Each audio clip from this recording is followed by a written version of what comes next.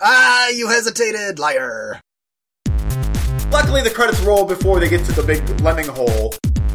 Swiping left, swipe left, swipe left. There's some online petition. I'm going to sign that. He falls in love with this girl with a club foot. Yeah, she's Jewish.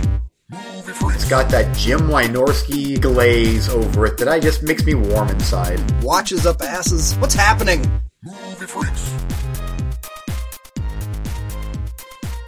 Are you saying that I'm supposed to build you like a legit dollhouse?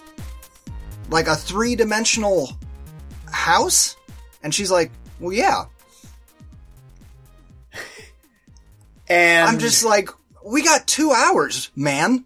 That's a lot. I was over at my dad's shop just hacking and sawing and stapling and nailing and got it done in 2 hours. God help me. Kidding. 3 sides all boxed in with plywood and a roof. Was she happy or was it? Yeah. Oh no, yeah. Because it doesn't have to look good. Okay.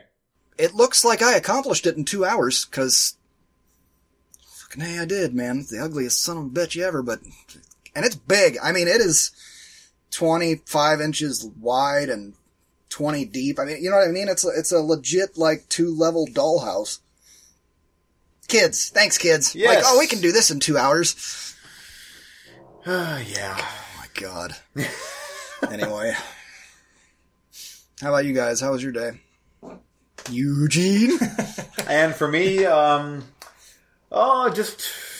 literally dealing with bullshit from the moment I woke up at 5:30 a.m. till now. Literally bullshit all day long. It was phone call bullshit, email bullshit, driving in rush hour with traffic jam because of car accident bullshit. Supper bullshit with kids. And now let's hope we don't have podcast bullshit. This is going to be podcast happy time. So, yeah. Welcome to the show. Yeah. After that rant. And we're in. I'm Eric Warner. I'm Eugene Weaver. And I'm Stephen Miller. Back again. Anything else you guys want to pre-show before we actually get into the show? Anything else you want to bitch about? Any other bullshit that Eugene left out? I'm good. I don't know. All right. Everybody's lives are perfect. Let's and move right I on literally into was not exaggerating, where like every step of the way, something was just royally fucked up in today. And every single thing, it was like, oh, the drive. Oh, it's awful. Yeah. Oh, Yes. This isn't paid. Oh, this isn't done. It's every single step. But I'm like, just be thankful that I tried to be thankful. I'm not the one that's in the car accident. I'm whatever. But I'm like, this is, the gods are just raining down on me. You're not going to do podcasting tonight. You're not going to do, I am doing podcasting tonight, bitches. Well, that's what happens when you're in charge of the theater. You get to deal with everything. So. Oh my, it's just constant. Yeah. But yeah, it is what it is. as Skype just melts down in front of us. Yes, and my computer blows up. Bursts into flames. You're like, you know what? We have recorded via phone call before. We can do it again. Yep. But other than that, I'm happy to be here. I'm going to have a good show. Yep, I agree. And with that, let's dive into the roulette, as we always do, and try and find those gems in the rough. And last episode, it was Godless up against Beyond the Gates and Steven's mystery roulette pick, which he's going to tell us about now because he gets to go first. Fantastic. I was actually going to watch 2 of them, but I just ran out of time, so I picked the one that looked most exciting. One of these times, I need to pick one of the roulettes that looks really, really dodgy. I keep going for the ones that I think looks good. So, the one that I chose to watch was The Survivalist. I watched the trailer for that one. I thought it looked really sweet, so I pressed play on that. And I'm glad that I did, because I quite enjoyed this movie. I guess the synopsis here. In a time of starvation, a survivalist lives off a small plot of land hidden deep in the forest. When 2 women seeking food and shelter discover his farm, he finds his existence threatened. I think I saw that this movie was made for It was just like $1 or $2 million, I think. It was very low budget. But everything in this movie feels very real. Like, there's some violence in this movie. And you know, sometimes you watch movies and the violence seems kind of, whatever. But, like, the violence and everything here feels very real. And I guess I should start back at the beginning.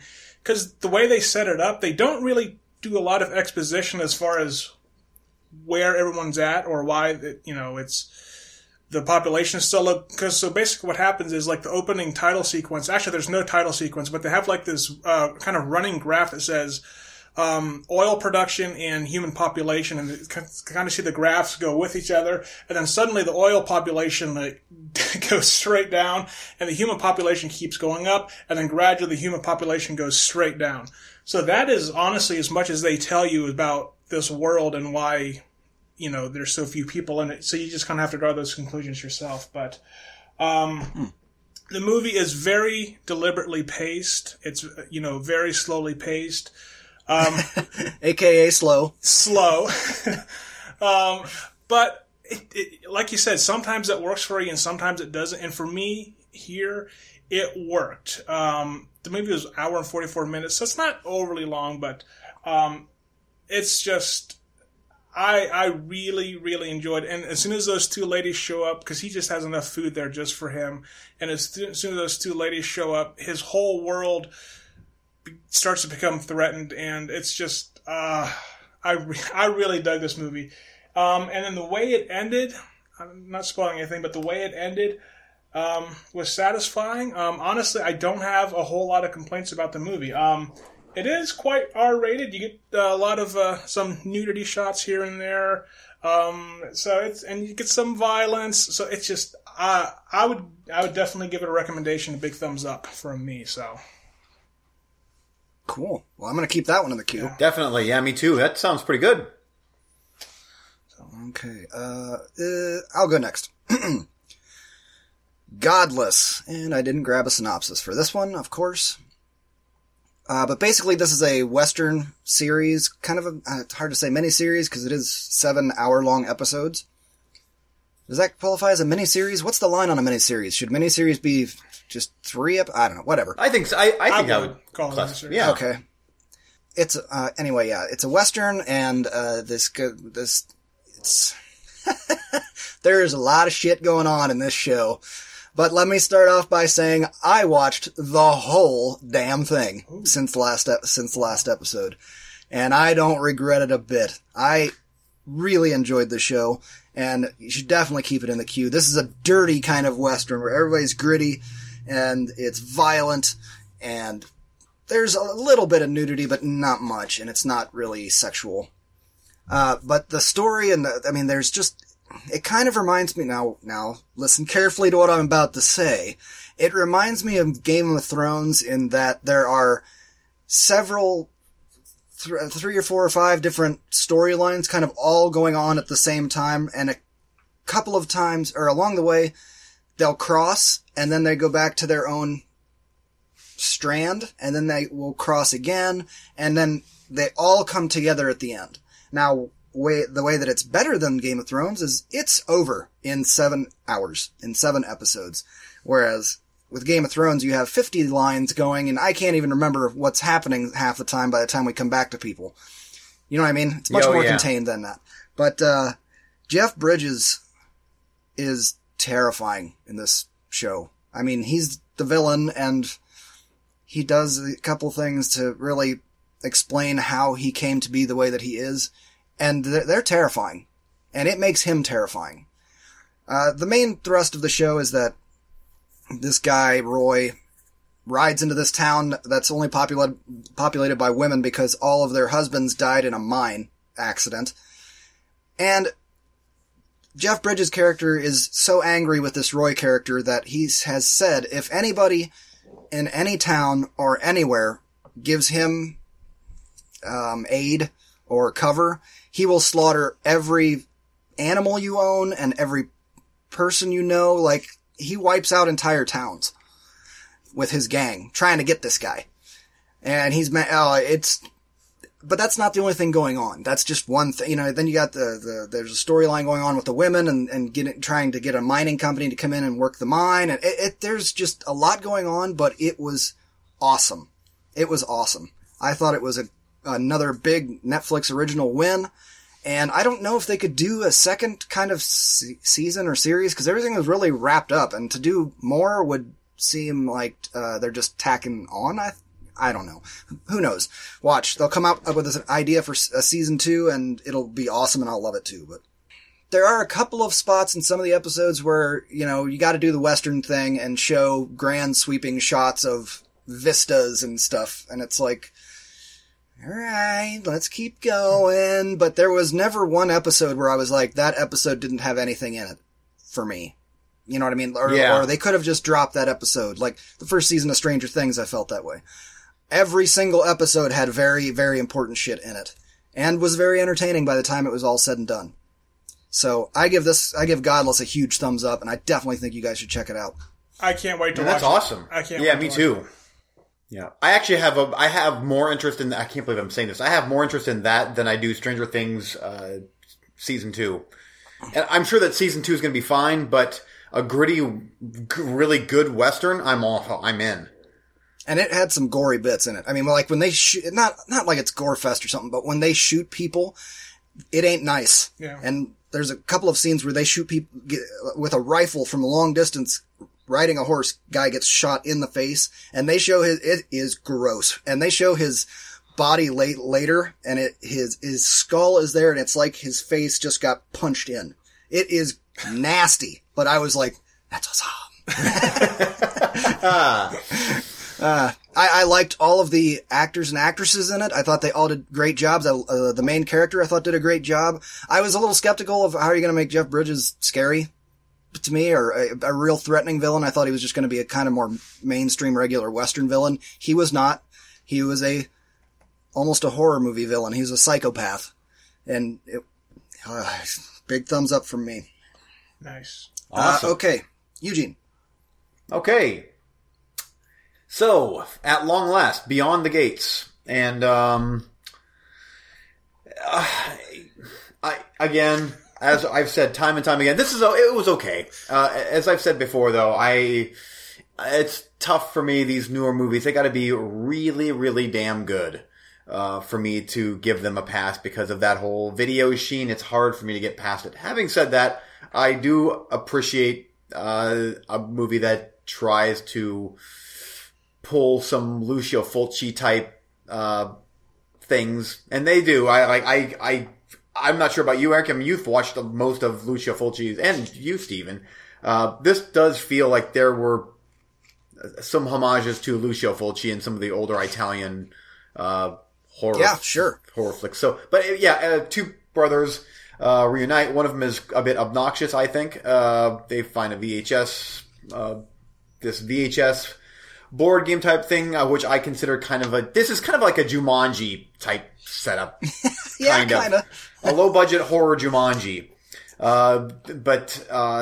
Which takes them to this alternate reality type thing where Barbara Crampton is, who I must say I'm still impressed. I'm impressed she's still, she looks good, and she's still Barbara Crampton. She's, horror. I like the way that they used her. Yeah, and she was creepy. Like, that gothy looking undead, the Crypt Keeper, I guess you could call her, right? Kind of. Kind of. Yeah, but it was okay. It's not the greatest thing ever, but for a Netflixer, it's perfectly serviceable. Worlds better than some of the stuff that I've watched recently. There was a couple really good gore gags in it that I could appreciate. I don't think I'll watch it again, but for a one and done, definitely it was serviceable. That sounds like we're pretty close to the same page on that one. I didn't give it rave reviews, but yeah. Now seriously, you take away Barbara Crampton, and I would probably drop it 1 star. She was it was cool. Like that immediately elevated it a bit for me because I'm a horror guy. I'm like, oh, they got the Barbara Crampton to star in this movie, so I thought that was kind of cool. I wish there had been more gore, but it didn't make sense for the plot. I mean, no, it didn't. But the way that those guys did gore, I was like, that is awesome. It it was cool to watch. Yeah, and that's another thing where I'm like, that feels a bit like the old school Italian gore, with lots of blood splatter and. But yeah, it certainly won't be on the worst of the year roulette. It's happily right in the middle, more than likely. Yep, that sounds about right. Yeah, and then this director, Jackson Stewart, I'm clicking on his IMDb right now, because this is one where I could see, this is his first feature film. I do think that he has the chops to actually, with a bigger budget, I could see him. That's pretty impressive for first. It is. Wow. Yeah, so I'm like, that as your first movie, give that guy a little bit more cash, and I could see that this director, I'm not sure if he's going to be Ty West good, but you never know. Be entertaining. Yeah, so there you go. Quick derail. All right. Ty West, have either of you watched his Western that he did recently? I keep putting it on. Is it available yet? It's on Amazon. To rent, at least. Oh, it is? Yeah. What's it called? Shoot. It has Ethan Hawke in it, John Travolta. In a Valley of Violence. I knew that it was... Yeah, that was from last year, so that's, yeah. It's gotten pretty good reviews. Not too bad, actually. No, I haven't. I don't think I've seen the trailer for that. I'll have to look it up. Okay, let's move on to the next round as quickly as we can so we can get to recently watched and really try and chat some funny stuff. Passing your way, Eugene. Temple. This is your Netflixy horror movie. Three unsuspecting American tourists visit a mysterious mountain shrine in Japan despite uncanny warnings from local inhabitants to stay away.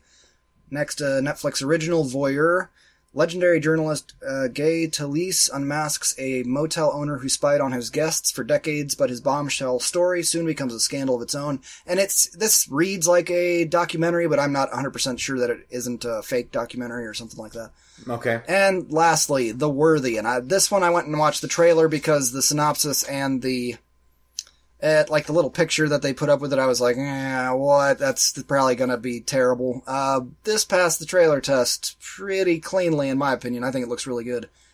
In the near future, with civilization a thing of the past, a man puts his family in peril when he reluctantly lets outsiders into his compound. But yeah, the trailer was sweet on that. And gory. They were going at somebody with like a hacksaw in the chest, and it was daytime, and it was slow, and wow. And running around and explosions, and there you go. The Worthy. Okay. And heading your way, by the way, all three of those I would have probably given to you, had you not beaten me to the punch by posting those.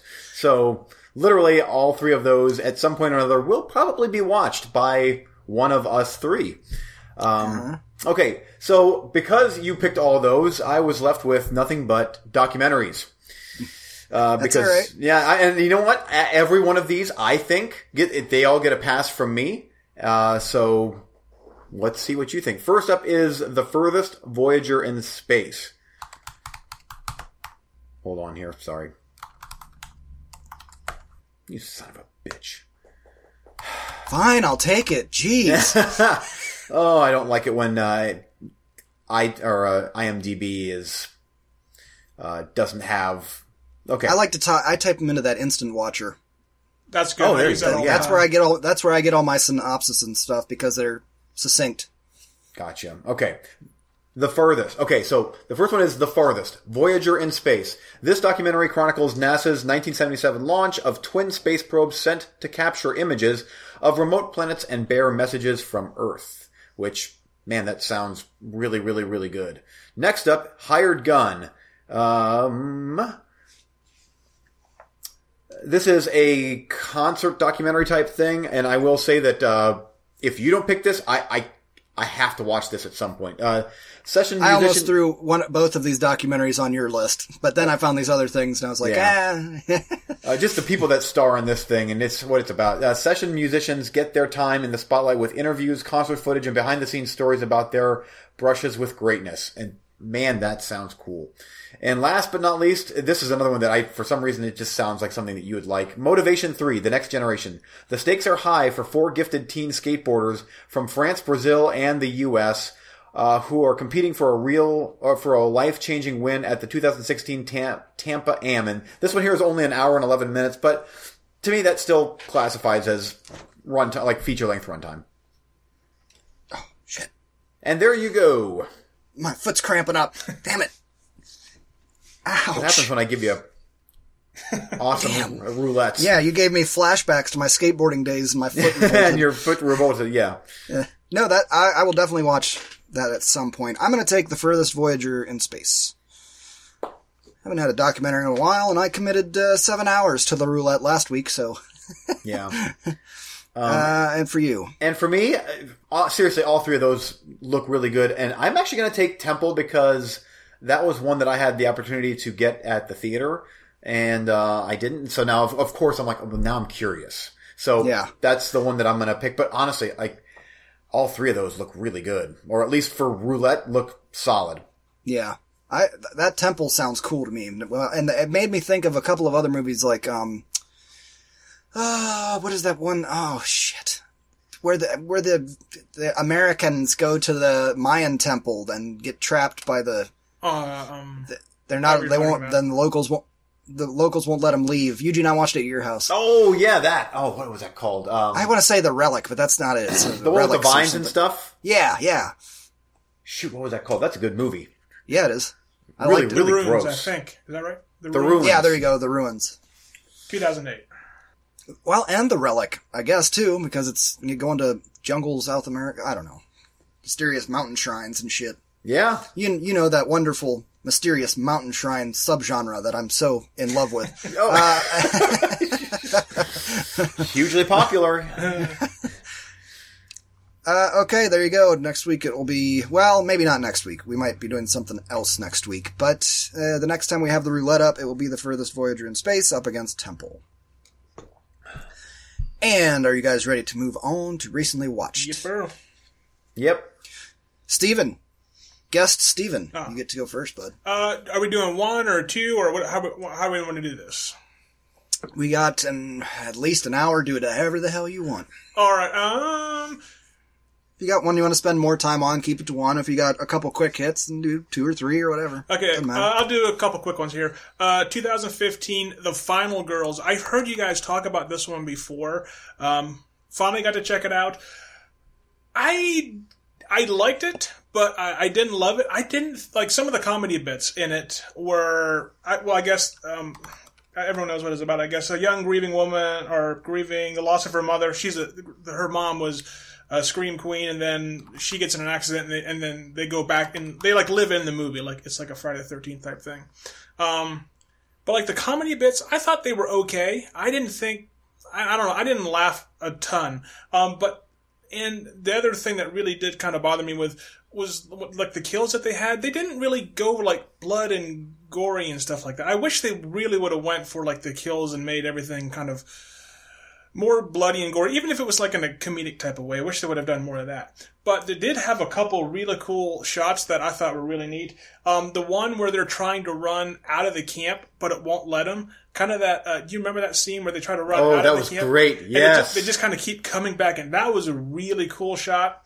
And then for my money, the best scene in the movie is at the end when the killer, he gets lit on fire inside the house, and then he jumps out of the window, and it's in slow motion. He's on fire, and then he chases the 3 kids or whatever through the forest. Do you remember that scene?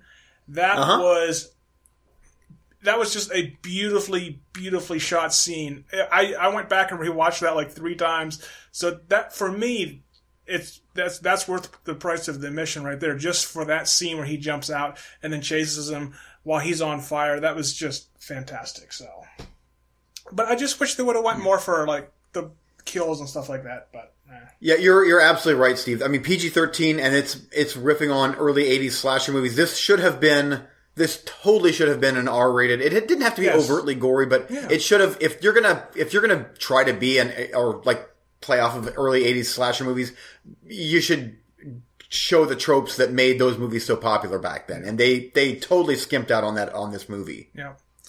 I haven't seen it. Yeah, again, just for that. I will. The one scene, then, fantastic. And then, do you guys want to talk about Justice League? I mean, you guys talked about 2 episodes in a row now. Just I'm fine with that because I got something to add to the conversation. Okay. But go ahead and give us your review first. For me, as you guys know, I'm not the huge Zack Snyder fan. I wasn't a big fan of the Man of Steel and Batman vs. Superman. They're kind of, and the Suicide Squad was just not very good at all. And then Wonder Woman was like, I would put Wonder Woman toe-to-toe with any Marvel movie out there. So for me, Justice League was kind of right in the middle between Wonder Woman and then the other three that I mentioned. For me, it was thoroughly entertaining. I didn't hate it. I didn't love it, but thoroughly entertained. Like I said, they tried to go with some of the more jokey Marvel stuff. And I think like 50-50 that stuff landed. But as far as the Zack Snyder stuff goes, this was my favorite one, and I'd certainly give it a thumbs up. So that's just my quick thought on Justice League. So cool. There was a blog that came out today because Zack Snyder's cut was screened for audiences before the tragedy happened. Let's put it that way. And there was a list that came out that somebody did a comparison of the Zack Snyder stuff that was cut. And it was infuriating, to be perfectly honest. As a DC fan, it was like every scene that they were talking about, I'm like, wow, that would have made this part of the movie make more sense. That would have made this make more sense. There were references to Man of Steel and Batman v Superman. There was more explanation of why Bruce Wayne went suicidal Batman at the end, almost with a death wish, because he's like, I've murdered people and I don't deserve to live. There's a scene where he says that they cut out. It's like he is talking about stuff he did in BVS. That makes this make more sense, and it gives it more of an arc. Darkseid was in the movie at one point for a little bit. Like Darkseid, I guess Steppenwolf wants to. The more planets he controls, the more he can fight Darkseid.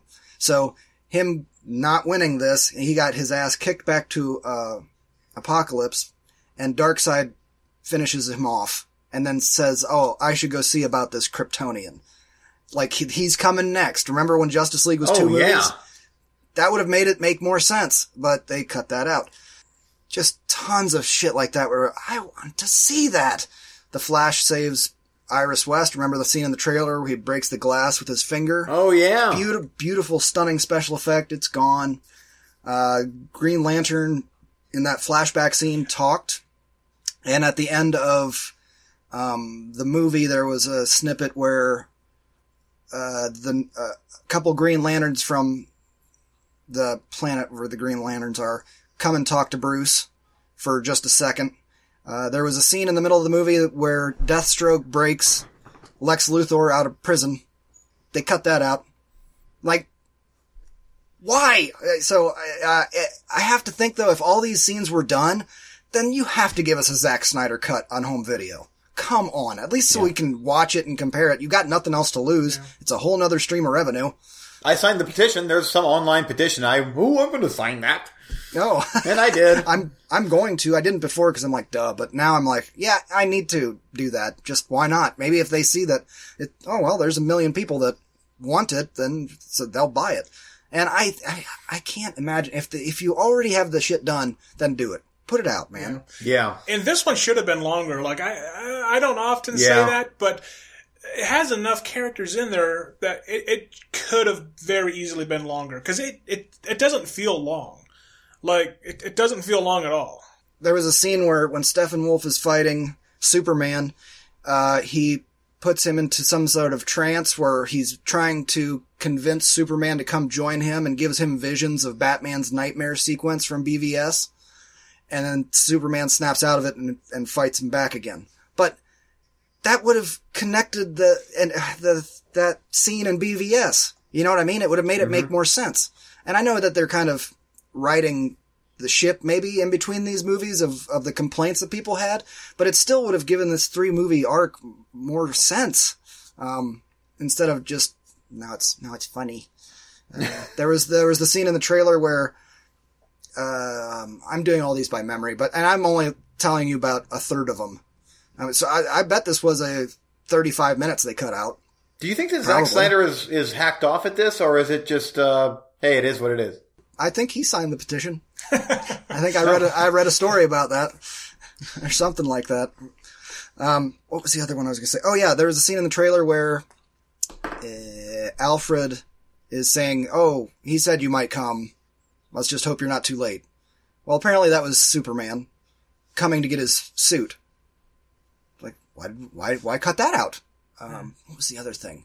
Oh, the reasoning that they had for reanimating Superman, or whatever you want to call it, was that Steppenwolf was going to try to do it himself, and then he could have Superman be turned to his side. So the point of, we got to go dig this guy up, was, if we don't, he will. That makes sense. That's our only chance to get him back on our side. That makes so much more sense than what they did. It was just, well, shucks, we can't beat him. Might as well go dig up Superman. Like, come on.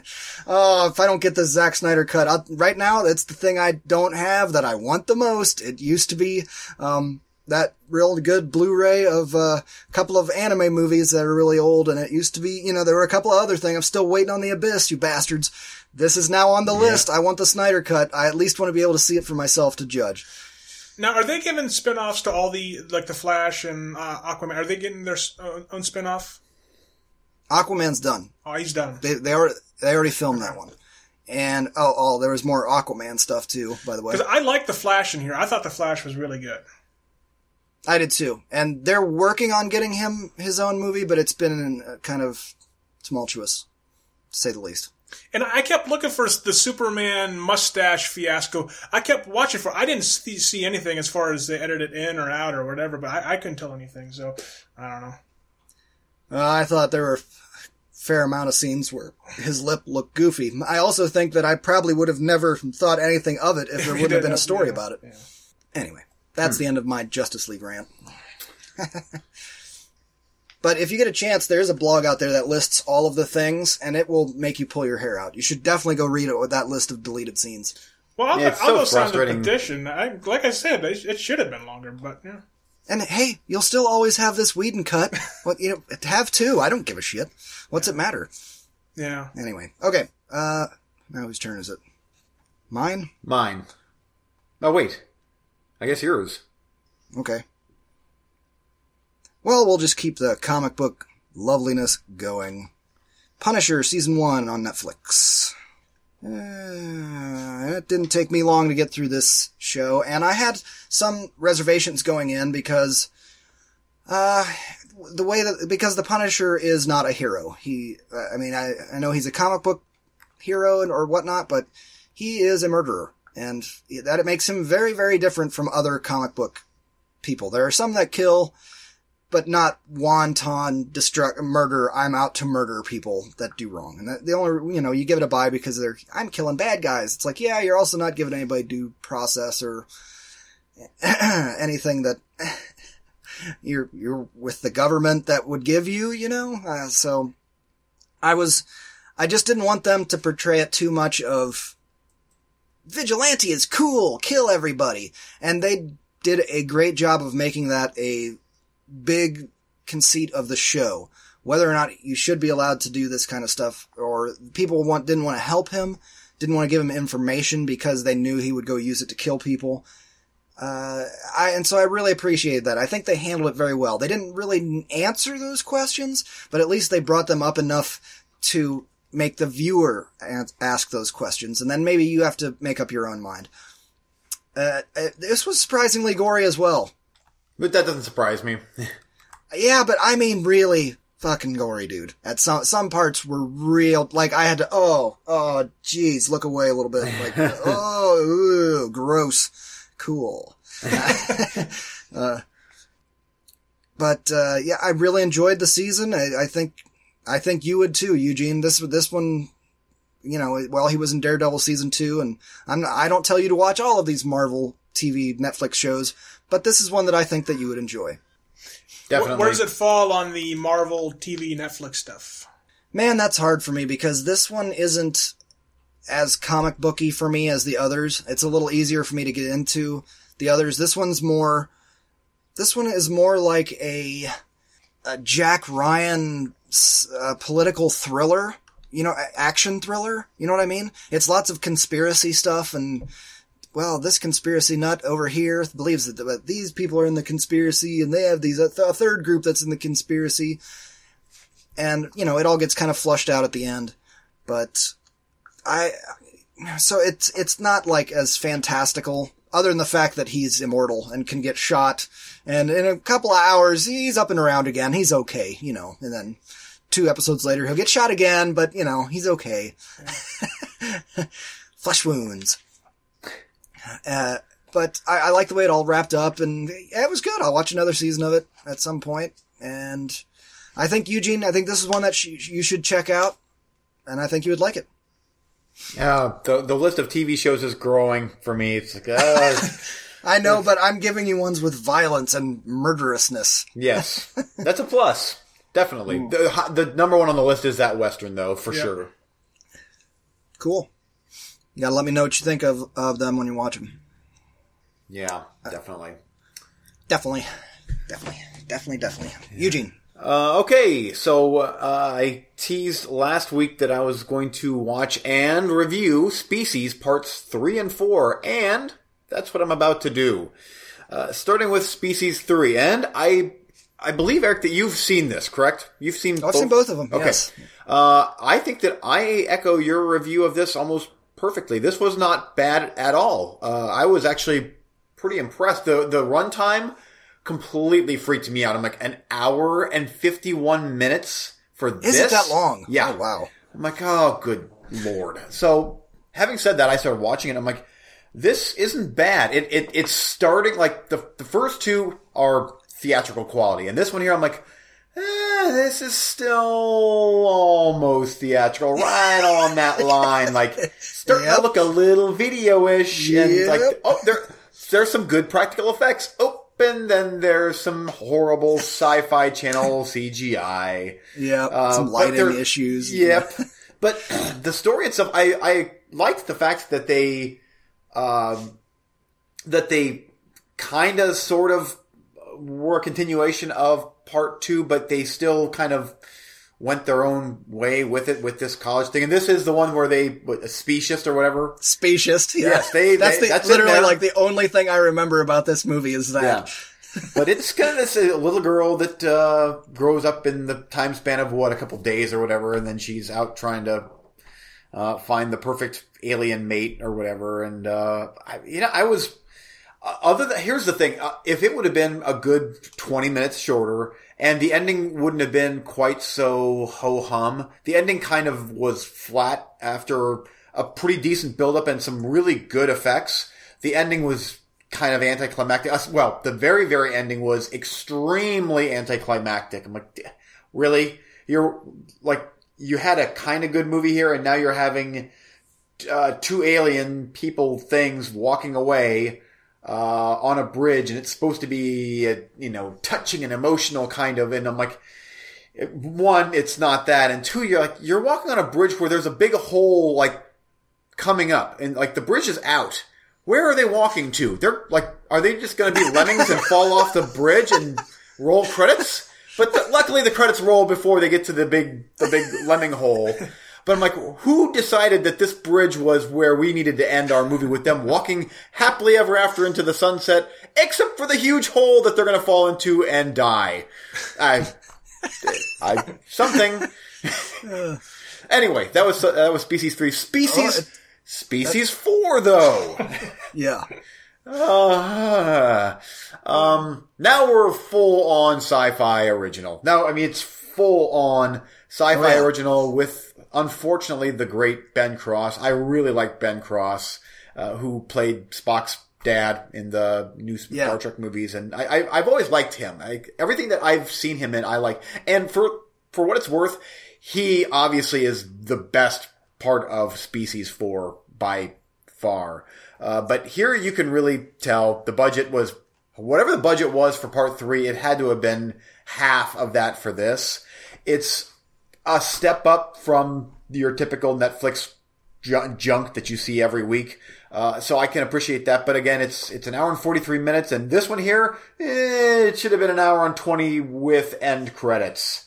It's this one here, Ben Cross has got a daughter who obviously is an alien, and she flips out and CGI kills a bunch of people in a hospital that looks stupid. And then they go to Mexico where they're looking for a Mexican person for some stupid reason. And there's a nun that happens to be an alien, and she does karate stupidness. And then Ben Cross dies and something happens, and it was awful. But it was better than a lot of the Netflix stuff that I watch. And I have it on Blu-ray, and I'll watch it again when I watch part 3 down the road, because I'll probably be like, the cover's pretty cool. She's hot. Nah.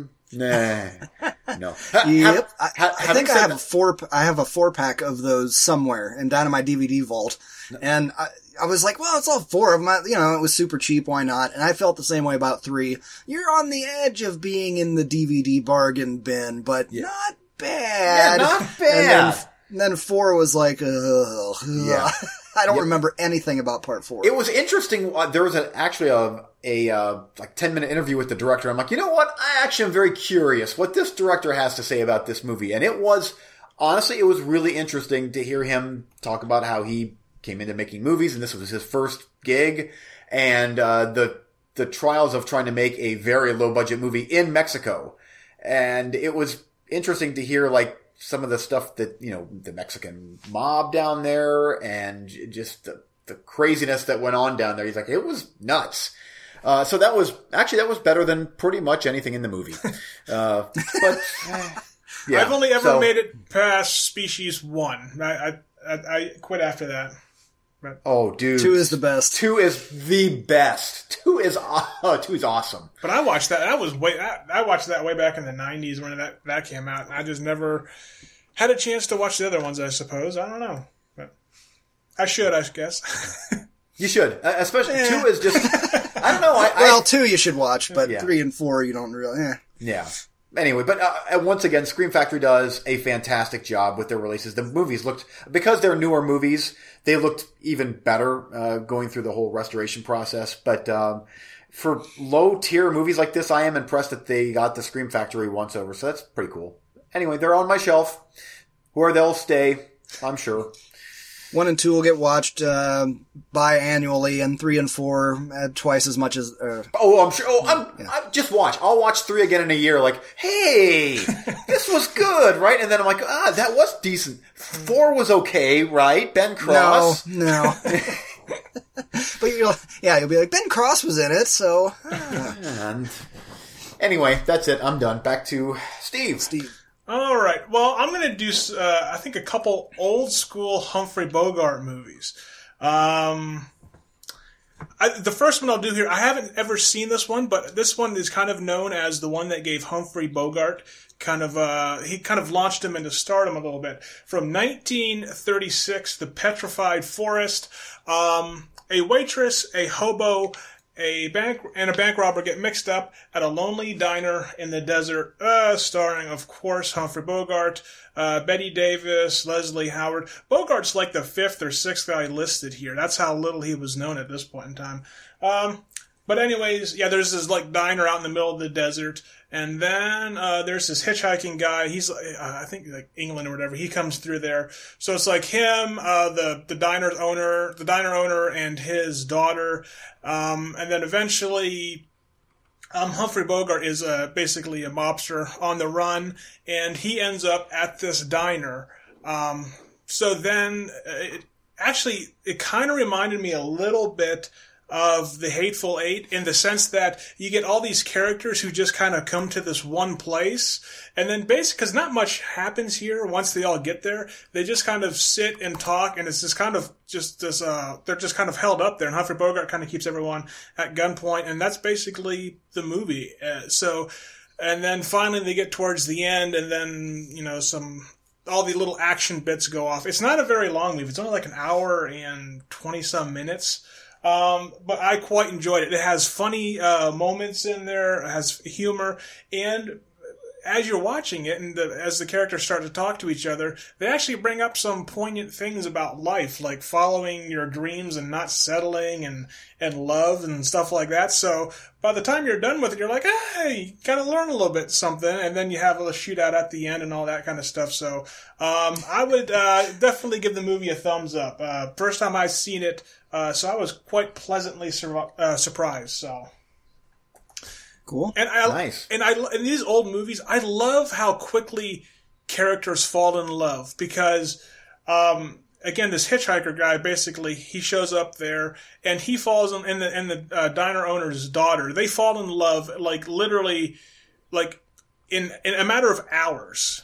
They like literally fall in love and like he's ready to give up. Well, it was his the life. 30s, dude. Yeah. I mean, back then you Yeah. only lived till you're 45, so you gotta get the show on the road, right? Oh shit! I'm dead in 3 years. Great. Oh, 2. So I just You're like swiping left, swipe left, swipe left. I'm just kidding. I don't even know which way is the right way for that. me neither. I don't know. You hesitated. Liar. It's all right. We don't judge if you're on Tinder or Grindr. Have at it. I'm happy to say I'm on neither. So there you go. As far as anyone knows, there we go.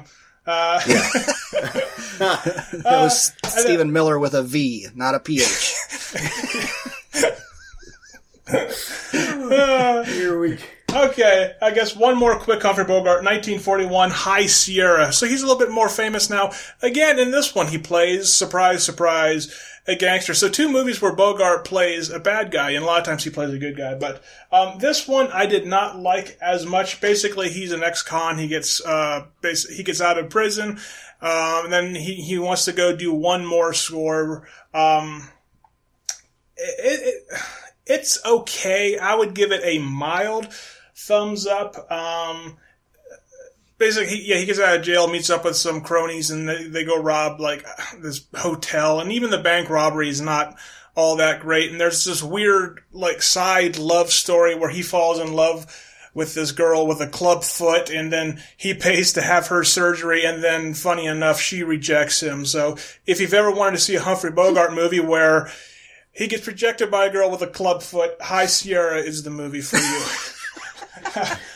Fantastic. I mean, 30s and 40s. You're the classic guy. 30s and 40s. I mean, that's height of film noir, right? I mean, everybody's playing gangsters at that point. Yeah, aren't they? yeah, like right, kind of in the 40s. That's kind of when it took off. Yeah, like in the mid to late 30s, it kind of, but like right in like the 40s and 50s. That's kind of when it really started to take off. Yeah, I guess 41 would probably be the tail end of it, and then it became war movies were the big thing with World War. Yeah. Do you, as the classic cinema guy, do you get into old classic westerns? Love them.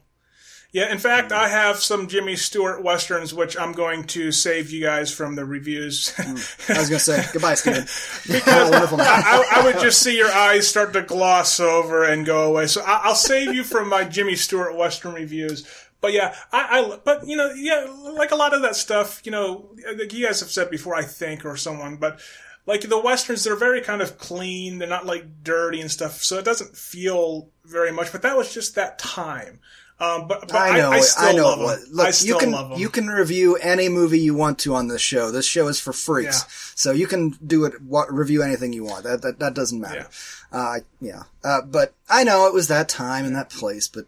And that's kind of... I just have not been able to get into some of the classic westerns. Yeah. And some of the worst, going back to the Petrified Forest, because at the end, one of the weird things that happens is, or one of the funny things is, again, they're all held up in this diner, and then like these other has to be cops. They don't look like cops. They don't have the weird uniform, but like these 3 cops come up to the diner where they're suspected to be inside.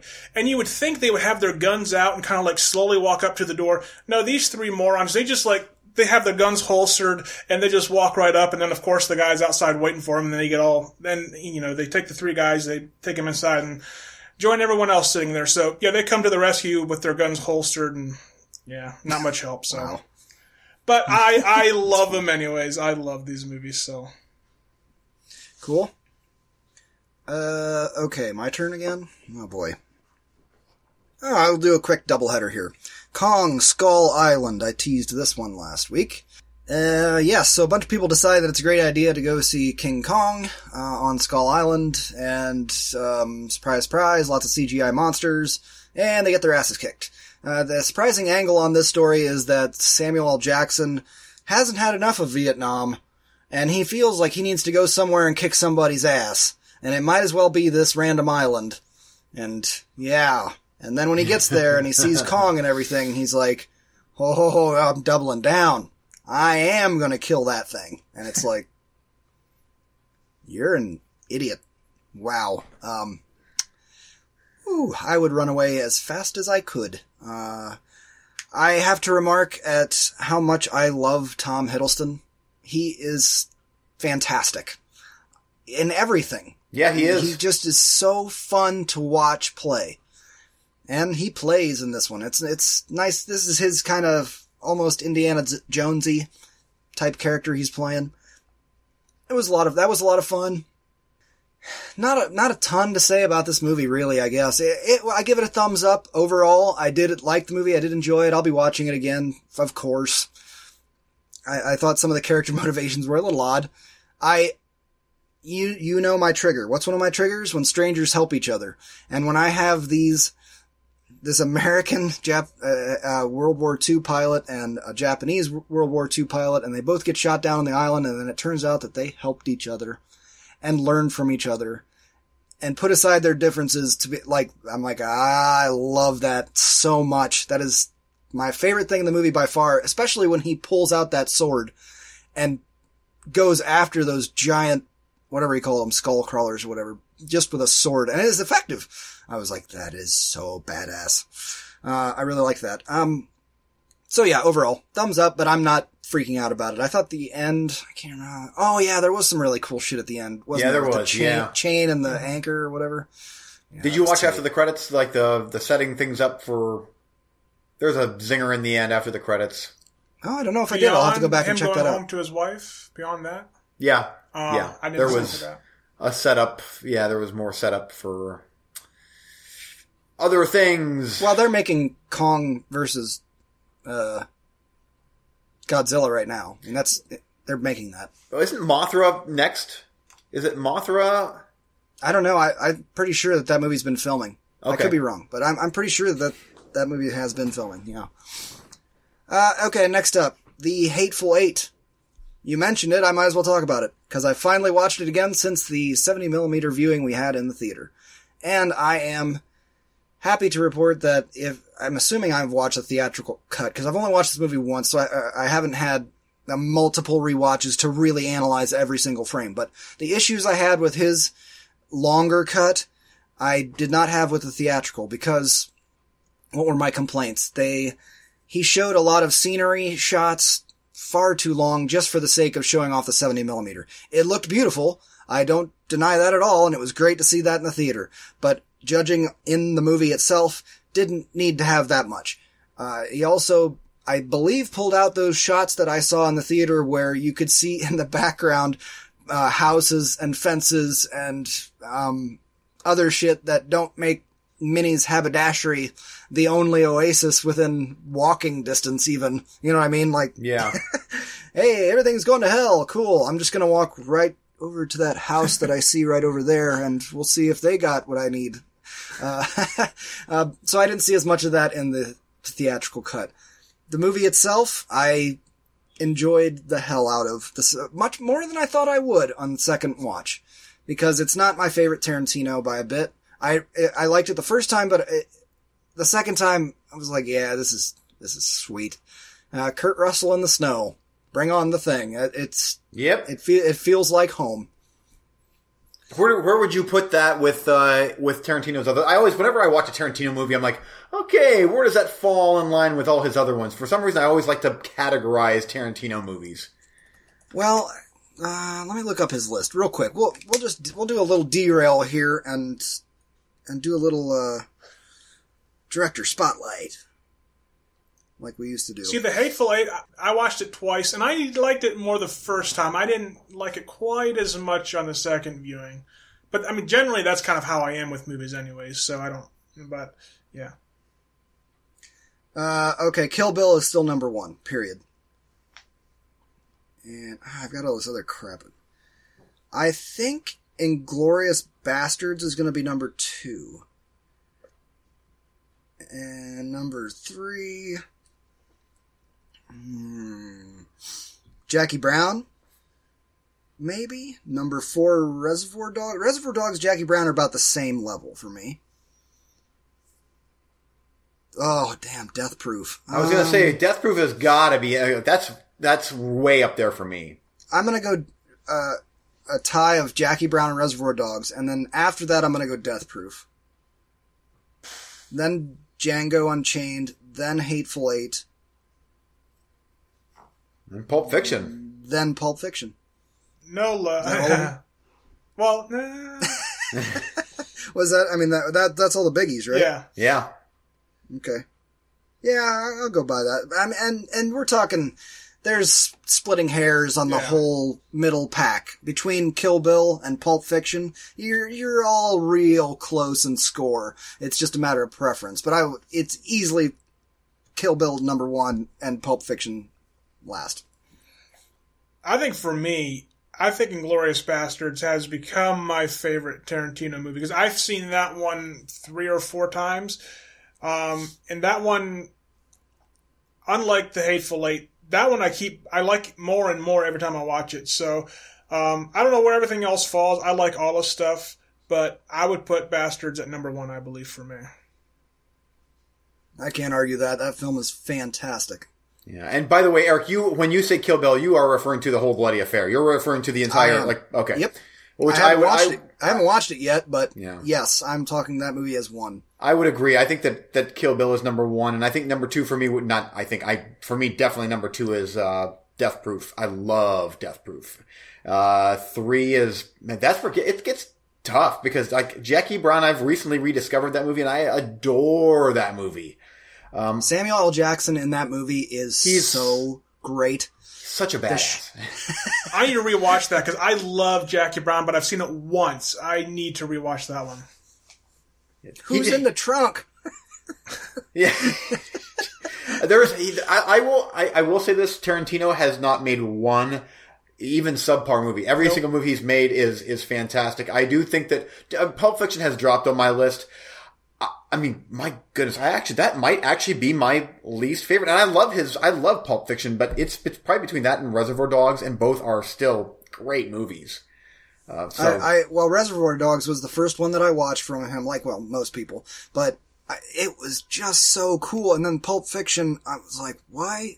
What is happening? And there was such a freak out around that movie by the general populace.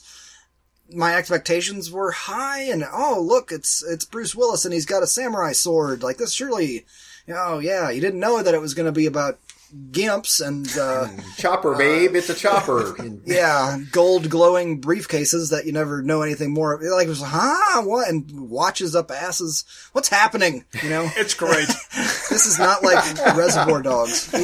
I'm not knocking the movie. I'm not giving it a thumbs down. Yeah. I'm just saying when it comes to QT, it is not my favorite. Yeah. Because you have shit in Reservoir Dogs like that opening breakfast scene. And fantastic the dialogue, it's, motherfucker, you shoot me in a dream, you better wake up and apologize. Yeah. Oh, I love that shit. It's so great. Anyway. Yeah. Okay. Where are we at? Eugene, your turn. Okay, so, hey, do you mind just you guys chatting a little bit? I gotta go and tell the boys goodnight. So we'll just take a breather. Okay. I'm good. Okay, I'll be right back. No, seriously though, like with Quentin Tarantino, it's like Kill Bill is a 10, and Inglourious Bastards is probably a 10. And then you've got varying degrees of 9s and 8.5s. And then you get to, I'm hearing myself an echo. He probably set his headphones down by the microphone. Then you get to Pulp Fiction where I'd give it like a 7.5 or an 8. I don't know. I haven't watched it in a while. I probably would give that an 8 just because it's cool. And that's far from a negative review. Yeah. I think my least favorite, man, again, I like the movie, but but Death Proof would probably be last. But again, they all get thumbs up. There's not a bad movie in there. Not one. Yeah. Is he doing the Charles Manson movie? Is that what he's doing next? Yes, and they just said when it's going to be released, and supposedly it's on the anniversary of when those murders took place, which is, if that's actually true, I think that is despicably classless. Holy shit. But then again, I haven't seen the movie, so maybe it would be justified if the movie is, however, I don't know, is there a movie you could make that makes that okay? It's weird. Well, if anyone can, Tarantino can, I suppose. I wonder what his spin is going to be. Is it going to be serious? Is it going to be more comedy-ish? Or I wonder what kind of tone he's going to take with the movie. That's what I'm wondering. Yeah. I don't know. I would maybe feel like Django, just because he was a little more serious in that movie because it was dealing with serious things like slavery. But I mean, everybody hears Manson and Tarantino, and I think they jump to, Manson's going to be the main character. I don't think it'll be that way. I think it'll be more like, maybe Jackie Brown, I think, is a better example. Yeah. It'll be more like a crime drama where Manson has 3 scenes or something, and it's just all around the outskirts of that. That would make more sense to me. Yeah, because most of his movies, if you look at them, they're mostly action-ish movies, at least aspects of that. So, I mean, how do you make Charles Manson kind of action-y? Be interesting. Yeah. Yeah. I don't know. I mean, pure speculation, I would have to say a cop thriller that just happens to lap over those events somehow. You know what I mean? Interweaving stories. I think something like that would make sense. Yeah. Cop looking for a missing girl who's caught up in his cult thing. I actually don't know that much about the Manson stuff. So I don't, yeah.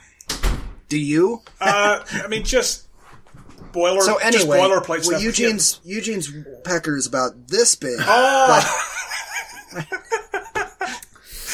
Oh, hey, he's back. We weren't talking about anything important. Of course not. Nothing like going to the bathroom to take a leak and there was just a load of unflushed shit. Thank you, one of my boys or my wife. It's because you said the gods have put bullshit in my path every step of the way. Yes. Well, and you said it's done, it's podcast time, and they said, no. Oh, this is the bullshit episode. Yeah. Oh wow! Oh, that was so gross. And then I come back to small penis talk, which it's okay. Oh, my hands were at least 5.5 inches apart. Yeah. On a good, bright, sunny day. Yeah. We were just talking about what do you think the Tarantino's Manson film is going to be like? How's he going to do that? Man, I don't know. For me, whenever I think of Manson, movie-wise, I think of the Jim Van Bieber movie, Manson Family, which is hardcore. I'm not sure if either of you have seen that movie, but that's one of those. I've watched it twice, and it's one of those. It's too effective. It's really, really unpleasant. And there's parts of it that are extremely cheesy, but it took the guy years and years to make. And it's like acid trippy. It just feels really evil. Really, so it's not like evil. Documentary style. It's movie. It's movie, but it's kind of documentary, but it kind of follows the story arc of the Manson family, but it is unpleasant. I wouldn't recommend that movie to anybody but the most diehard Grindhouse fans, because it's sickening, even with some of the bad acting, and the movie's biggest fault is bad acting here and there, but it is very effective, especially when it comes to the murders in the end. My Lord, I mean, that is... Ugh. I don't know. I need to try and find a documentary about the Manson. I was telling Steven, I don't really know all that much about that whole story. Yeah, I just know the boilerplate stuff like everyone else knows, so. Yeah, him and a cult of women, and he convinced them to kill Sharon Tate or something. Anyway. So is this 10? Yeah. Is this 10 for Tarantino then? Is he done? 9. Or is it 9? I think this is 9. Yeah. Eugene, you're up. Review. Okay. Oh, but anyway, to wrap that up, I'm really looking forward to seeing what Tarantino does with that storyline. Having said that, I really wish that Tarantino would, I don't know, I think that it would be cool to see him do a straight up early 80s slasher movie, and do it right. I know that Eli Roth, like his trailer for Thanksgiving is every single thing that I love about 80s slasher movies, but I'm like, I think that Tarantino could just knock it out of the park if he would. Why doesn't Eli Roth make that movie? I know, they're not that expensive, and they're cheap, silly things. Make that. Do that instead of Death Wish remake with Bruce Willis, which meh.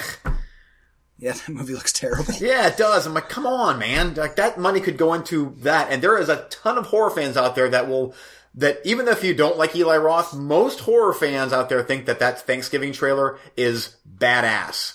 And it wouldn't cost that much money. No. Especially if you had experience with lower budgets. Real quick, derail.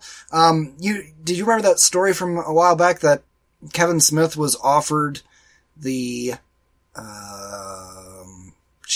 what's Troma's biggest movie? Toxic Avenger. He was offered the Toxic Avenger remake. He sat down with them about making the Toxic Avenger. And he was interested, but he said financially he felt like they were in different places. Because he thought if you're going to do a Troma movie, then you need to have a low budget and do it in the spirit of like, there's a guy in a goofy makeup suit and they wanted to spend $34 million to make this movie. What? And he was like, like, what would you spend it on? Like, they wanted to Marvelize it and make it a universe. And he said, you know what? I'm good. He walked away. I was like, huge props, man. Yeah. Kevin Smith would have made an awesome Toxic Avenger movie. Yeah. He would have, but $34 million? Yeah. Come on. Seriously, what the hell would you spend that money on? I know. Helicopter A-list shots. actors, maybe? Oh, yeah, hidden underneath rubber makeup. Yeah, that's... Well, they could be the ones who get killed or something. I don't know. That's odd, yeah. Wow. Anyway. Okay. We have eaten up a ton of your time. Go ahead and review like 2 or 3 things. Okay, so first up is a movie that I actually texted you a picture of, Eric, on Blu-ray that I got from Scorpion releasing, and that is The Haunting of Morella from 1990, directed by, Jim Wynorski, yay. Shopping Mall. Haunting of... Shopping Mall, yep. The Haunting, spell that? Morella is Morella. All right. And I want to say that this is based off of, I want to say it was based off of, not Edgar Allan Poe, but I don't. Anyway, I'm already wasting too much time on this. No, you're not. We got plenty of time. Okay. Just chill. You're fine. So this one stars Nicole Eggert, I believe is how you pronounce her name. Mm-hmm. Do we all know who she is? Wheel of Cinema. What's the first movie you recognize with her? And for me, that is Steven Seagal on that boat movie. Yes. She comes out of the cake. Yes. Yep. Tommy Lee Jones pretending to act like he's crazy. What was that movie called? U.S. Navy SEAL something. Oh, what was that word? Under Siege. Under Siege, yep. Part 1. Now I have to go look and make sure that she's in that movie. Yes. Steven, do you know who Nicole Eggert is? Let me look her up. That is a no.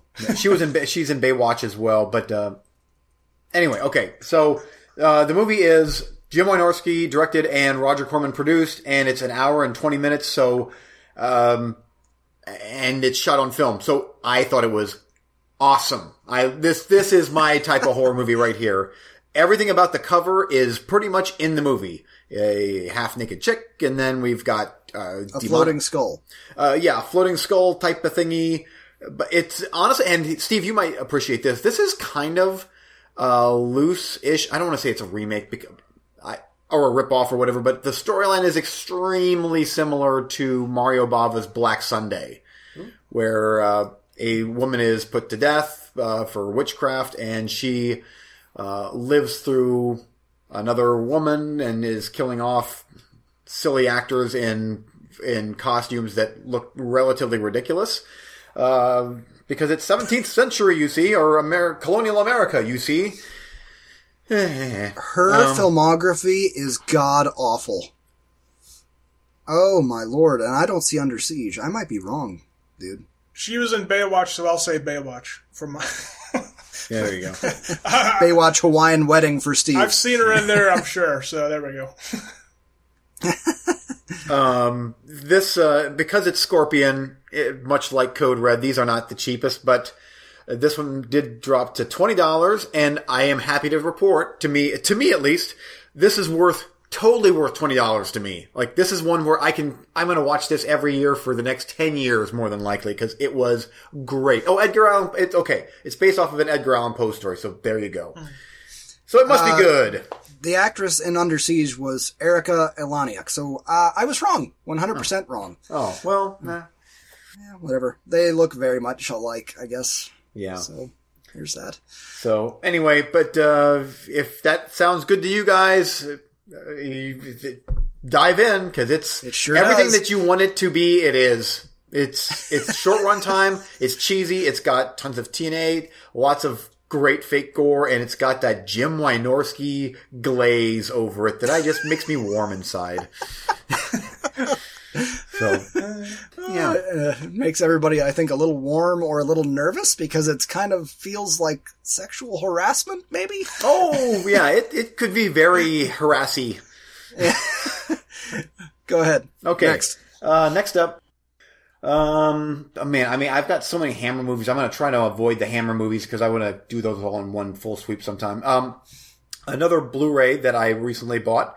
This one here I got tired of waiting on for an American release, so I imported it for actually a relatively good price, like I think $14. The Fly Part 2. This is the 1989 sequel to David Cronenberg's movie, directed by Chris Wallace, who I believe he's a special effects guy. Yes, does that sound right? I'm almost positive he was a special effects. You would know better than me. Yeah, he created Gremlins, some creature designs in Return of the Jedi, Dragon Slayer. Yeah, okay. So that's him. I've always enjoyed this movie, although I have not seen this movie since probably the early days of DVD. But it didn't do that great, and it's hard to compare to the original Cronenberg Fly because not the original. I mean the remake of The Fly from David Cronenberg, the original remake, which is a remake of the Vincent Price movie, and far superior in my opinion to the Vincent Price movie. I love Cronenberg's The Fly, and this one, while it doesn't stack up against that one. This is still, for a 80s creature feature, if you're in the mood for a gross, slimy creature feature movie from the 80s that has all the things that you like about that time, this is your movie. It's borderline great. It's a smidge too long. They show the creature just a hair too much, the creature still looks really, really good, but what made it so effective in Cronenberg's one is when you finally see the actual fly in the end, it's like literally seconds and then the thing gets its head blown off. And it was really effective. In this one, you're like, that's really cool for a guy in a large rubber suit. I think that's impressive. But I'm continually seeing it in lots of pretty brightly lit rooms, and it's starting to kind of look fake, even though it's cool. I agree with you, and I feel like I'm 2 for 2 on movies I've turned you around on as far as Species 2 and The Fly 2, because you used to hate this movie, did you not? Probably. Yeah, there's a good chance. Because I haven't watched it in so long, which means I probably like, meh. And I kept telling you that I think this was my first experience with The Fly. I saw The Fly 2 on TV, and then went back and watched the old one, because I was like, The Fly? That's gonna be scary or cool, or, who wants to watch that? And then I actually caught bits of The Fly Part 2, and I was like, oh, this is what we're doing? This is messed up. So I have a little bit of a soft spot for The Fly Part 2, because I think I watched it before the first remake. Oh, wow. I agree, it's not as good as the previous entry, but I think as I recall, we were talking about it and you were like, oh, that movie sucked. And I was like, oh, it was pretty good. It's not as good as the first, but it's still pretty good. And so I'm glad that you have come around to kind of digging it. Yeah, I tell you what, when Eric Stoltz, when he finds out that the dog that he loved so much was, transformed into this hideous mutant beast, and even that puppet that they used for the dog was really effective, and like it was gross and sad at the same time. Like that was a really effective scene where he sees his dog and what has become of his dog, and then the payoff of the bad guy in the end and how that all ties together. And yeah, it's a good movie, and I like that Daphne. Oh, what's her last name? Daphne Zuniga? She was in Spaceballs. Oh, yeah. Princess, whatever. Yeah, she's Druish. Yes. Yeah. She was in this. Yeah.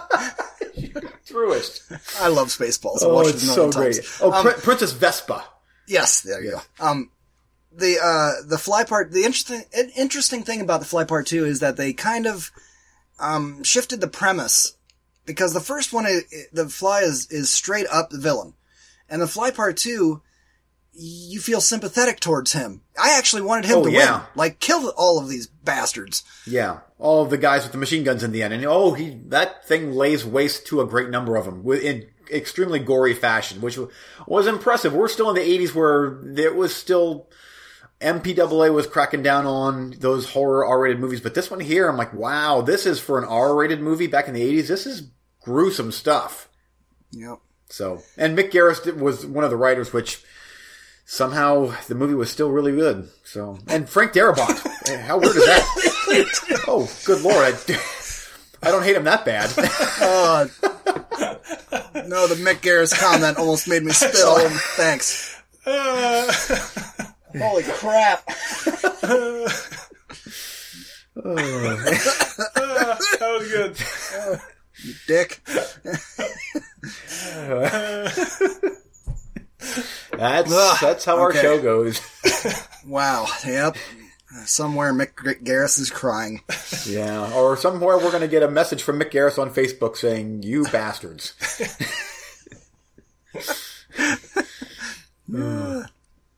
Steve, have you watched either of the Fly movies? You watched the first one, right? I have not seen the original one. I saw the remake one.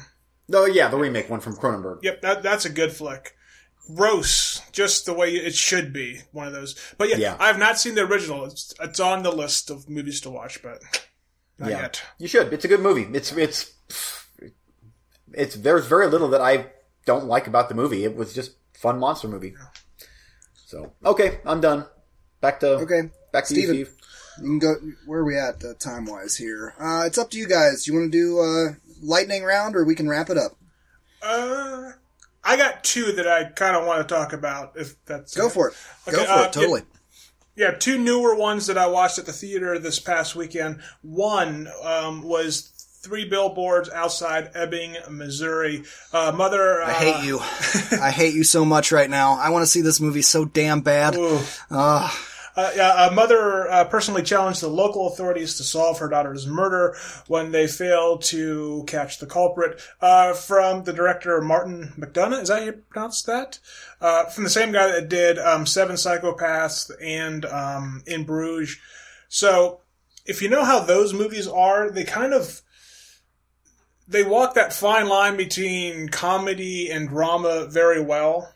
And they do the same thing here, where it's in one scene you're laughing out loud, and then another scene you're like half. It's just, it walks that very fine line between comedy and drama. And the acting is spectacular. You got Frances McDormand, Woody Harrelson, Sam Rockwell. Sam Rockwell plays this kind of goofy sheriff. He's hilarious, and he has a really good character arc because you hate him and you laugh at him, and then he becomes sympathetic. And I want to go back and say I love the way they set this movie up, because you know what it is going into it, but you don't know the exact story maybe if you don't watch the trailer. But just, again, the way they set up the whole movie without telling you what it is, they show you. They show you her putting up the billboards. You see what's written on them. So they tell you basically what the story is about without saying a word. They show you what the movie's about. And I love when they do something like that rather than just tell you exactly what it is. But yeah, I mean, the acting's great. Now, the one thing, because my brother Nate watched this, not to spoil the ending or anything, but we were both a little down on the ending, which is rare because we don't often agree on movies, me and him. But on this one, we loved the movie for pretty much the whole way through, but just the ending, we're kind of iffy on the ending. We'll see kind of how it sits here as the weeks go by, if I change my mind or not. But the ending is a little iffy so far as whether I like it or not. I think I like it, but I didn't love it for sure. I don't think so. Some of these things need time to fester and think about and debate, which is why I think the Oscars should be 5 years behind the actual year. Yeah. And Woody Harrelson, that guy, every movie he's in, he is great. Once again, he is fantastic. Yeah, the acting in this movie is just superb. And then one last quick movie is a movie that actually set a Rotten Tomatoes record with the most fresh ratings without having a single negative one. I think at last check... You're not Lady Bird. Lady Bird. Oh, bastard! Nice. We're getting that at the theater here this Friday. And I think it's going to do great for you because I think it fits that art house crowd perfectly. So this, I don't think this is Greta Gerwig's first. I think this is her second one. Don't quote me, but I think it's her second. No, she made something else. Yeah, but she wrote and directed this one. And Saoirse Ronan in here. Now, this story, it's nothing you haven't seen before. It's a coming-of-age story with a girl in high school, relationships, dealing with her friends, her parents, her college, uncertain future.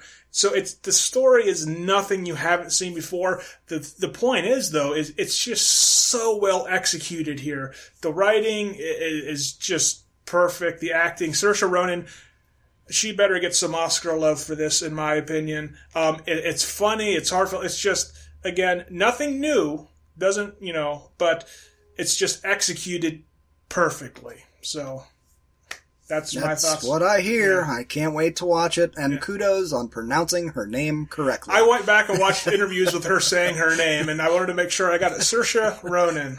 Yeah. Because it doesn't look anything like it's spelled. It's some Irish or Scottish thing. Yeah, but that was a very good a day at the movie theater. So... Because I watched those Steve, two. was that worthy of, do you think that's best picture of the year material right there, though? Like, Oscar worthy? I was going through my list and kind of looking at things that are coming up, and especially with the field open to 10, I think it's probably going to get in. At this stage, just in my own opinion, I think it's worthy of the top 10. It would be in my top 10 for sure, currently, so. Okay. I think from the buzz I've heard, both of those films are probably going to be in the talks for sure. Yeah. If you haven't seen the Red Band trailer for that three billboards, it's so great. Yeah. It's so wonderful. I love that. Yeah, that one. Yeah, both big thumbs up. Yep. Cool. Okay, you mentioned Woody Harrelson, so I guess I'll do for my last round one Woody Harrelson movie. Note here, there we go. War of or for the Planet of the Apes. This would be the third of the latest reboots of reboots in these crazy apes movies that everybody loves in the world but me. But I have enjoyed these last string of them more than I have any of the other entries. I really liked the first one. I didn't like the second one. I liked half of it. The other half I thought was terrible. And I don't mean like first half, second half. I mean like this scene was great, this scene was terrible, this scene was great, this scene was terrible, back and forth until the end. This movie, I really enjoyed this movie. I thought this was a step up from the previous entry, and I'm going to have to go back and reevaluate the middle one of these reboots. The special effects on these movies, I mean, we talk about good CGI and bad CGI all the time. The CGI on this is just unreal.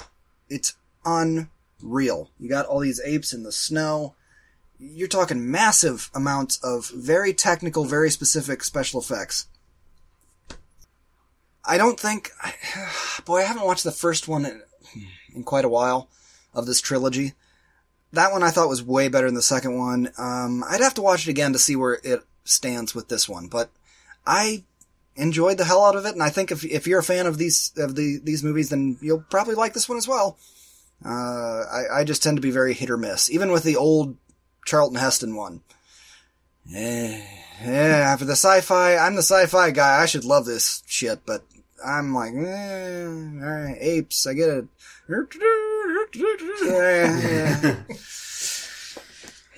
It's fine. Don't have to love everything. Yeah. Eugene, knock us out with a couple for the last round. Okay, so I watched Jackie Kong's, believe her directorial debut. Jackie Kong is the lady that made Blood Diner, which I absolutely love, and made a movie called Night Patrol from 1984, which I have not seen, but her first movie was The Being, which is this little creature feature thing with, to me at least, an iconic cover, because this is back in the days where I was not able to rent these movies at the video store, and the cover was always so cool, and I'm like, I have to see this movie. Well, thanks to Code Red, I finally did. And I was let down, of course. But, yeah. It's heavily padded and extremely, extremely low budget. And somehow she talked Martin Landau into being in this movie for more than like a second. He's in this movie like a good bit. I'm like, how did you manage that in this thing? The creature is ridiculous yet strangely cool. Obviously, this is obviously a Alien ripoff, but bargain basement prices. This could almost slap Trauma, and Trauma Presents in the beginning of this, and it's pretty close, but not quite as funny as Trauma movies.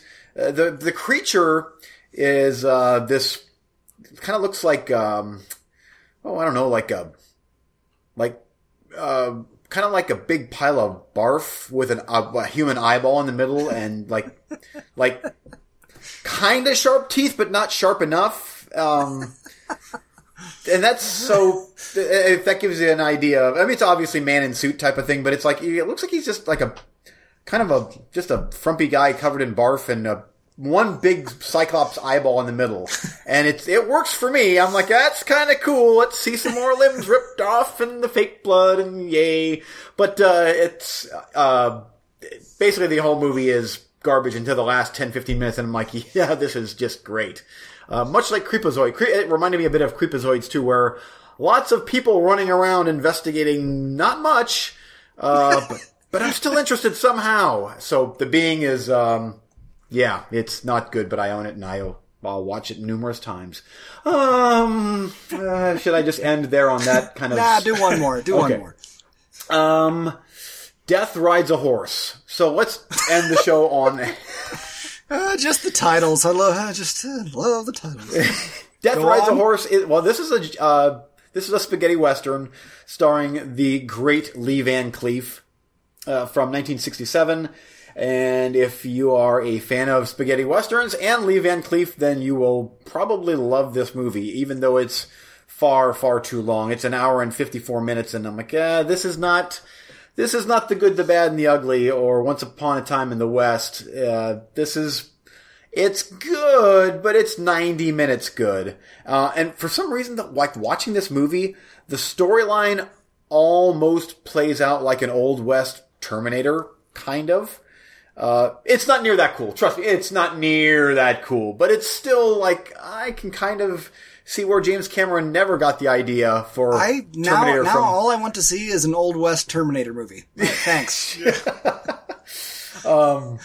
Yeah, but it's this guy teams up with this aging or this old gunslinger because I'm not gonna get it. It's bad guys versus good guys, and they're all greasy and they're all dirty and they need to shave and they stink of cheap booze. And it was a good movie. You just described me. Thanks a lot. I mean, it's like these movies here remind me of some of those Ozploitation movies, to where I'm like, how did someone not really get killed making this movie? With the way the horse, like when someone takes a tumble on the horse, I'm like, everybody just died right there. I'm convinced. But they're cool. And for me and Steve, like this is where you and I probably go south. I'm not as big of a fan of the old black and white westerns, but you give me a spaghetti western from the land of pasta, and I am all in. I love these things. They're just. Well, it goes to what he was talking about, that it was a time and a place for that really clean Western, where you and I get on board the Western train or horse, whatever the case may be, is when it starts getting dirty. And that's in the late 60s, early 70s, where they start doing the spaghetti Western thing, and Once Upon a Time in the Old West is a masterpiece. I love that shit. But where it feels like everybody is dirty and grimy the way it probably was in the land where people didn't bathe for weeks on end. Yeah, and I like those too. I love those too. So yeah. But the more I watch Lee Van Cleef, the more I'm like, you know what? Clint Eastwood was and still is, he's alive, obviously still alive, but he was a great badass in those old spaghetti westerns. But I'll tell you what, Lee Van Cleef is right up there. Like when someone says spaghetti western, it's Lee Van Cleef or Franco Nero or Clint Eastwood. Those are the three that I immediately think of for spaghetti westerns, is those guys there. But good time. It was a fun movie, and again, a bit too long. Some westerns like Eric, the Once Upon a Time in the West, that was an epic length, but I was never ever bored. Same with the Dollars trilogy. All three of those are great, and all three of them are, especially 2 and 3, are really long. But some of these other ones, like this one here, it should have been a bit shorter. It's still good, but anyway, I love these old school western movies. I've got that Dollars trilogy on Blu-ray, and I have not watched it yet. Maybe I need to start cracking through my unwatched Blu-ray stack and get those checked off. I need to watch those again. I haven't seen those in forever. Of those three, do you guys have a favorite? I've only seen them once. Same here. Yeah, so me too. I can't say. I'm gonna watch them all again because I got that trilogy Blu-ray set. I can't wait. Yeah. Great and movie. after friggin' Godless, I kind of feel maybe I'll watch more of that. Yeah. Yeah. So good shit. Yep, this is one that I would suggest checking out sometime if you stumble across the Blu-ray, or if it pops up on online somewhere. It's definitely worth a watch, or several. Great standard issue spaghetti western. Cool. Okay, let's do coming soon, and we'll wrap up the show. Steven, you're up first. What do you got coming soon?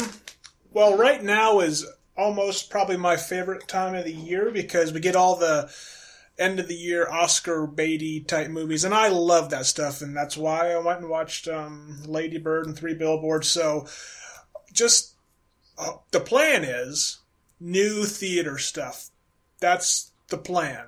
So that's and I had 3 really good movie going experiences. So if that keeps going, it's going, which it's not. Which means you're going to step outside your doorstep tomorrow morning into a load of bullshit and crack your skull. Yeah. And you're done. But cue up the prices right. Dun, dun, dun, dun, dun. But that's the hope. That's the plan. Is theater going quite a bit over the next few weeks here. So cool. For me, I might catch some of these things in dollar theater. Work is slowing down a bit, and if I'm not mistaken, I've watched exactly 2 movies in theater this year. So, I'm ready to have, I'm gonna have a little more time, so maybe I can start slipping in some of those dollar theater viewings. I also have been working a little more on my Blu-ray stack. I finally got Avengers, the first one, on Blu-ray. Because all that Marvel shit, now it's owned by Disney, so everything is expensive because everybody loves Marvel so much.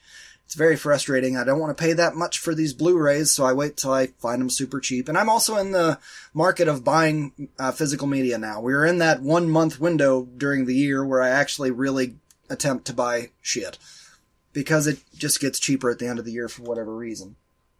I've also got Dollars trilogy I talked about. And then there's going to be a slew of comic book movies like Fan 4-Stick, and maybe Man of Steel. I finally got that on Blu-ray. We'll see.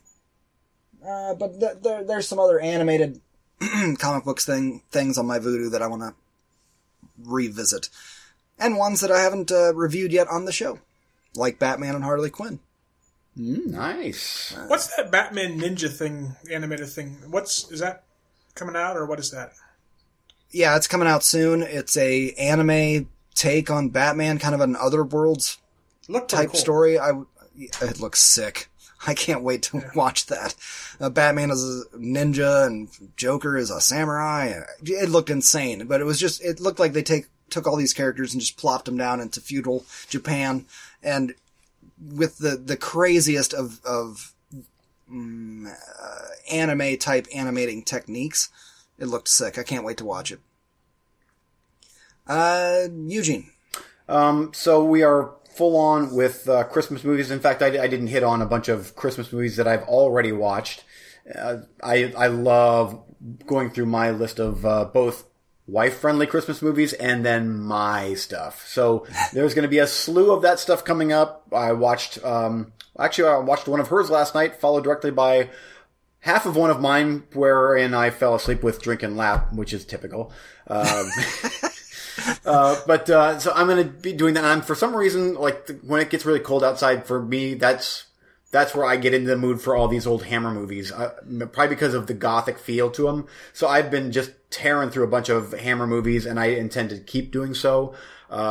Which I talked about a little bit earlier tonight. As far as eventually, just bear with me, Eric, because soon I'm going to do a huge tear through a whole bunch of Hammer stuff that I'm saving up for, and you're going to be bored, and it's going to be okay because we're the freaks and I have no shits to give. I don't care. Go do whatever, talk about whatever you want to. Yeah, there's a lot of Ingrid Pitt coming up. Just stay tuned, folks. I haven't watched Die Hard in a couple of Christmases now. There you go. I might need to do that. Silent Night, Deadly Night, that's definitely going to happen at some point. I love that I've only watched it a couple of times, so every time it's like, it's time to watch that again, I'm really excited. And I don't know every word of the movie the way that Eugene does. I do. Yeah. It's pathetic. I know every word of that movie. And it's not pathetic because it's your favorite. I have my favorite movies that I adore and know every single word of. Yeah. But this one, which I have that feeling is one of those movies, it's just nice that I can enjoy it afresh kind of yet. And you're absolutely right though. I know that movie pretty much word for word. When I watch it every year, there's lots of scenes where I just recite, oh, here's crazy grandpa, here comes his speech, and I just, Santa, scariest damn night of the year. I'm like, here we go, let's do this. Hi, little person. Whee! They can hear you. You can say hello. Hello. Hello. Yeah, he can't hear you because I got headphones. Yeah. They said hello. They said good night. Good night. Good night. They said good night. Nope, don't do that. They said good night. Good night, buddy. Good night. Sleep tight. Come on, Corbin. Time for bed. My dad supposed to be in work. This is my work meeting. I told you I got a work meeting. We're having a meeting. We're discussing work. My dad's meeting. Your dad's bleeding? Meeting. Oh. I tell him I have work meetings. Oh. This is my work meeting. Yep, they said good night. They said goodbye. They said you need to go to bed.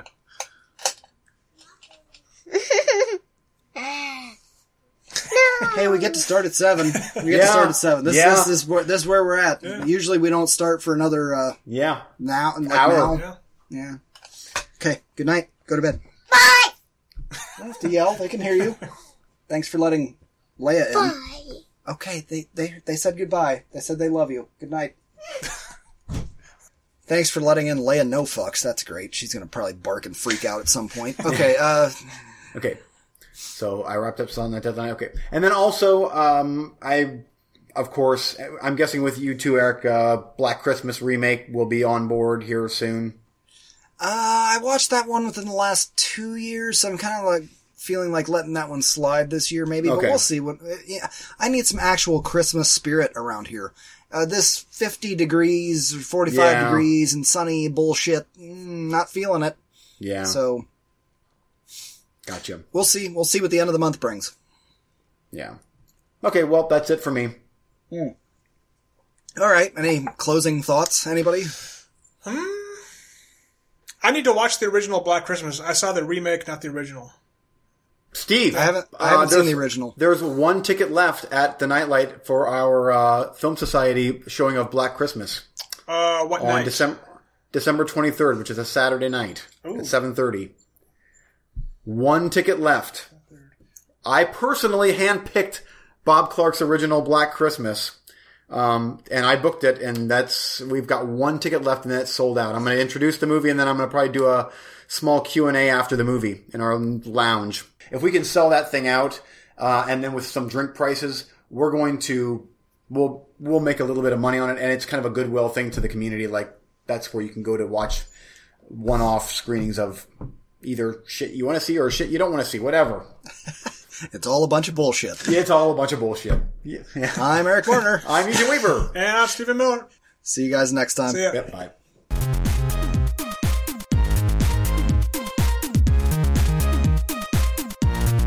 Thanks for listening.